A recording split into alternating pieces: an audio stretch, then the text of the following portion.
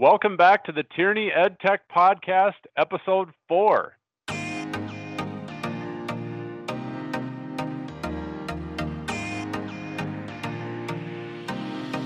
I am Derek Burns, Chief Marketing Officer, and joining me once again is Ryan Siemens, Director of New Product Sales. Welcome back once again, Ryan. Thanks, Derek. I love these podcasts. Well, I hope others do too. We're just getting off the ground here, and I'm going to skip the disclaimer. We've got 3 episodes where we talk about a little bit more about who we are and what we're doing, but I think we'll shorten that up today and just say that this is going to be focused on EdTech. So talking hardware, software, technology in the classroom, mainly focused on K-12. And today specifically, our topic is going to be mobile devices. But even more specific in that, we're going to focus on getting mobile devices back into the classroom or back into the school. We're coming off several months up to a year of distance learning, remote learning, devices working from home, teachers teaching from home, hybrid environments. And now we're going to, as schools, bring students back and teachers back into the classroom over the course of the next X number of months. We have a challenge ahead of us, which is bringing those devices back in. So, Ryan, do you want to just kick it off? I mean, this isn't something I think many people have thought deeply about, and sort of maybe the challenges and things up ahead that they should be thinking about. So can you just paint the picture of what's going on and what's going to happen here and, I guess imminently?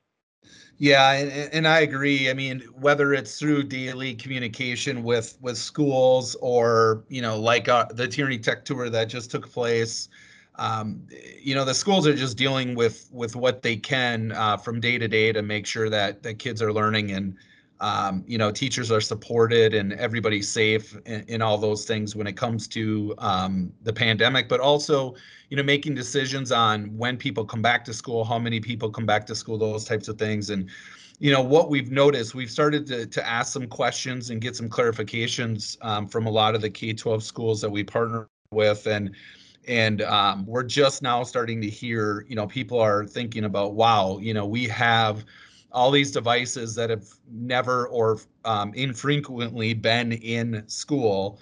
And we're going to have, this flow of devices coming back in June that we have to be able to handle. So, yeah, that's kind of the high level, focus that I'm having when it comes to devices now is how do we provide value and information to schools to help that return of devices go as smoothly as possible. Well, yeah, so in summary, we have a number of devices, could be a third, a half, depending on where the schools were before the pandemic, a number of devices coming back into the school that have never been in the school before, or like you said, infrequently. But then also it just bears repeating. We're looking at the highest number of devices in schools in any given school ever. So the amount or the volume of devices is going to go up considerably. So those ones that have never been in before, added to the ones that were already there. So kind of really one challenge, but 2 different ways to look at it. So, okay, so let's start off and talk about helping people. What do they need to be thinking of? Let's start off with configuration. I mean, we can focus more specifically on Chrome if we want, because the fact of the matter is the lion's share of devices right now going into K-12 schools are Chrome devices, but there's still, there's PCs and iPads and things like that too. So can you touch on what people maybe should be thinking about from a configuration standpoint to make sure that goes smoothly? Yeah, and I would broaden it a little bit to just support and the tech service teams within these organizations, the CTOs, the tech coordinators, and thinking about what they need to do. So some organizations were able to get these devices in their hands, configure these devices, just like they had in previous years, and get them out to students. Some did not have that luxury, right? So from an organizational perspective, the schools just have to identify what needs to happen to these devices. Sometimes they were configured in more of a light manner, not 100% how they would have decided or chosen to do so. So that's one thing. The other thing too is thinking about the cleaning of those units when they come back. How do we take all these devices in according to different OEMs and whether it's Chromebooks or mobile devices, tablets, etc. the data is sharing that there's anywhere from two to 2.5 times the amount of devices at homes this year or in homes than this time last year. So a lot of devices are at home, which means a lot of devices are coming back and need to be clean and configured to work for the students on site in the fall. Let's hope.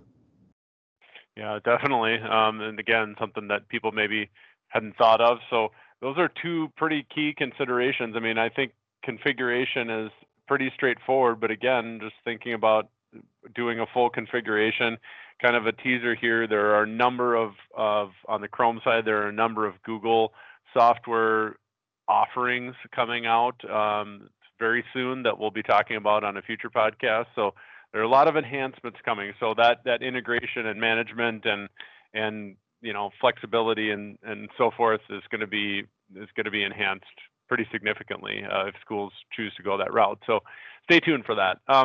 So configuring, cleaning, good start. How about charging? A number, these have been charged at home in an environment where there's plenty of charging available. But now, if you're looking at dozens of devices per classroom or across dozens of classrooms across, an entire school, how should that be mitigated? How can that be handled? Well, yeah, you mentioned that many of these devices, especially the devices that have been purchased within the last year, and maybe some organizations hadn't had that ramp up plan, but obviously the pandemic led to that. And so what we noticed just with the schools that we work with that traditionally would have purchased, charge carts, those types of things, is they simply didn't do that because the assumption was that these devices would be charged at home, which makes sense. The question in some of the conversations now that we're having with these schools is what happens when all these devices come back and we haven't thought about charging. So another thing that goes with that too is a lot of, especially in the younger grades, but maybe there were some teachers that wouldn't have used a lot of the technology or the online tools to facilitate teaching and learning.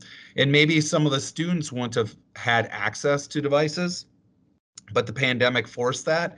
What that also is doing is probably in a good way, is leading to more effective, purposeful use of technology in the classrooms next fall, which means more technology use, which means more charging is needed or will be needed. So yeah, we're seeing a need and starting to hear from schools as far as mobile charging, being able for students to charge without having to be tethered to a wall, an outlet, a charge cart.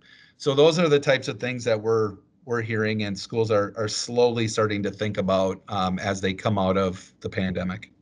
Okay, can you go like another layer of detail? And I know you're working on some partnerships with some vendors that have some pretty interesting and intriguing charging, masked bulk charging, whatever you want to call it, options and products.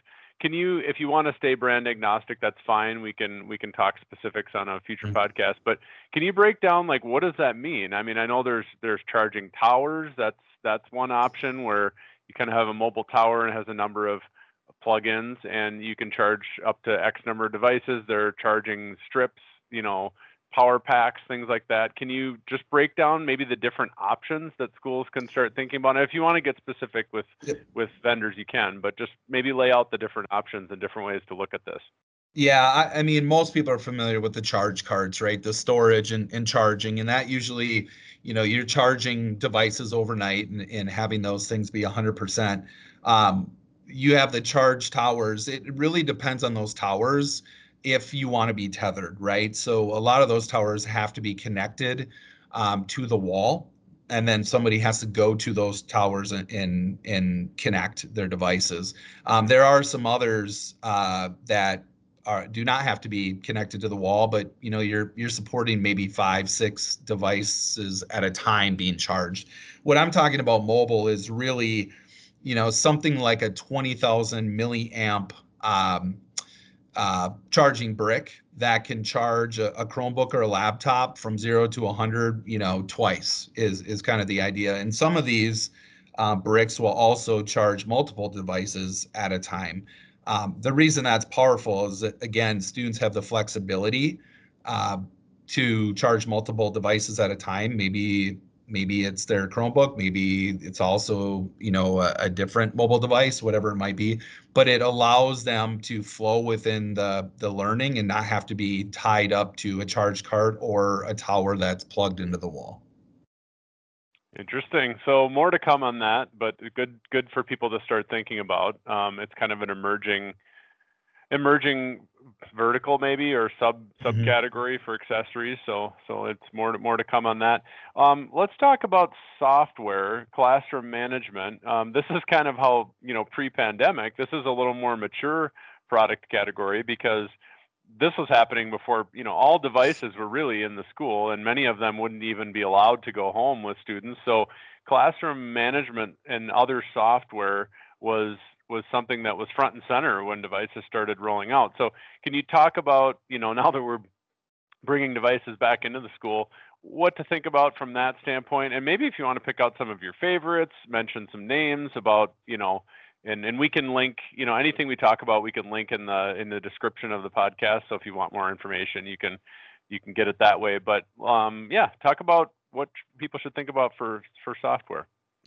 Yeah, what from the IT side or the tech coordinator side, I know a lot of people have leveraged different solutions for cloud filtering and management, right? So they were sending those devices home, and a lot of them had some level of filtering on them, not all of them. So a couple things to think about is when you bring them back into the school, kind of goes to the configuration piece. What solutions, whether it's GoGuardian, Securely, Deladeo, whatever it might be, those are solutions. Another thing that has come up, again, kind of reverting back to teachers feeling more comfortable using the technology and feeling more comfortable having the students use the technology, especially in the elementary spaces, is how do you provide teachers the ability to manage the learning environment through those types of tools as well. So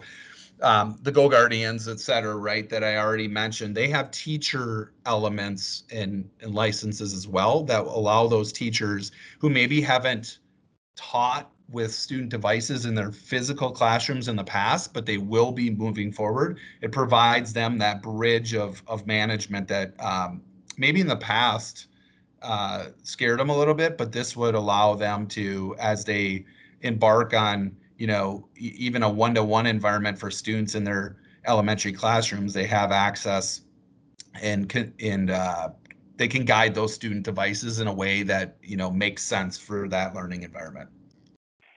Yep, got it. Makes sense. What about headphones? So there's been a lot of independent learning, I'm sure, going on throughout this, students watching videos independently, answering, quizzes, things like that. So now, again, you bring back 30 devices in the same classroom. Can you talk about maybe the importance of, at least the consideration of headphones and how that might help, and what your thoughts are on that? Yeah. So first off, when it comes to the pandemic and teaching and learning, we know that face-to-face for the vast majority of students and teachers makes the most sense, right? But with that being said, there was some aha moments, or has been some aha moments around, man, this could really work in my classroom well too, when the students are in the classroom. And so what I'm getting to is there are some instructional strategies, opportunities, experiences that teachers and students will want to replicate from a distance environment into a face-to-face environment, leveraging the technology in the classroom. And that's really where headphones come in, right? They don't have to be super expensive, but the idea that they limit the noise in the classroom, number one. They allow students to focus on their work. Also, the self-directed nature, which a lot of students have out of necessity, have become a lot better at doing, is being self-directed in their learning. It'd be really cool to take some of those new skills that students have learned and enhance those in the classroom. So, I think headphones, it's a very basic tool and product and a cost-effective product, but it can lead to really good teaching and learning opportunities in the classroom in the fall. Great. Okay, last question, kind of a broad one. Can you talk about integrating these back with the existing technology? You work with a lot of different brands, and they know, if they're not a mobile device OEM, they know that a lot of mobile devices are going to come back in the classroom. So those that make STEM tools and interactive flat panels, front of classroom technology, audio, things like that, they're all thinking about how they integrate their products with mobile devices. So can you talk about any considerations that people should have or things that they should think about leveraging with the mobile devices coming back and integrating with the existing or maybe new technology that's going into the classroom, but basically mobile device technology integrating with something that's not a mobile device in the classroom? Yeah, and it depends what else is in your space. That's one thing at Tierney that, we try every conversation to have with schools is to identify what they already have in place and make sure that any new investments enhance what they already have and vice versa to make sure those puzzle pieces go well together. The other part of this, I would say, is making sure that the teachers get the appropriate professional learning and professional development to take and help them understand and highlight what worked well in a remote environment, and how do we take that and integrate those things that did work well in the last year, and how do we re-engineer those experiences in a face-to-face environment, and also tie into the standards and the curriculum materials and the other technologies that they have in place. So I would say that is a big part. It is what it is. A lot of organizations, and maybe if not all organizations, unfortunately, this came on so fast. And, I'm amazed by all the teachers that I've talked to and even teachers of my own children, how quickly they had to adjust and really do the best they can. And their professionalism was outstanding. But we also know that there's things that, normal people could not learn in such a short time frame. So, from Tierney's perspective, we have opportunities to help these teachers really, again, take what worked in the remote environment and make that an even better experience in the face-to-face environment. Ryan, appreciate having you on as always. Thank you for the good insight. Just looking ahead, our plan for the next episode is to actually have a few members of our professional development team on and to do a tips and tricks podcast. So we'll talk about different tips and tricks for various software and hardware tools that you may already have in your classroom, district, or school. So Ryan, thanks again for joining. And for those of you listening, we appreciate it and we look forward to talking with you again soon.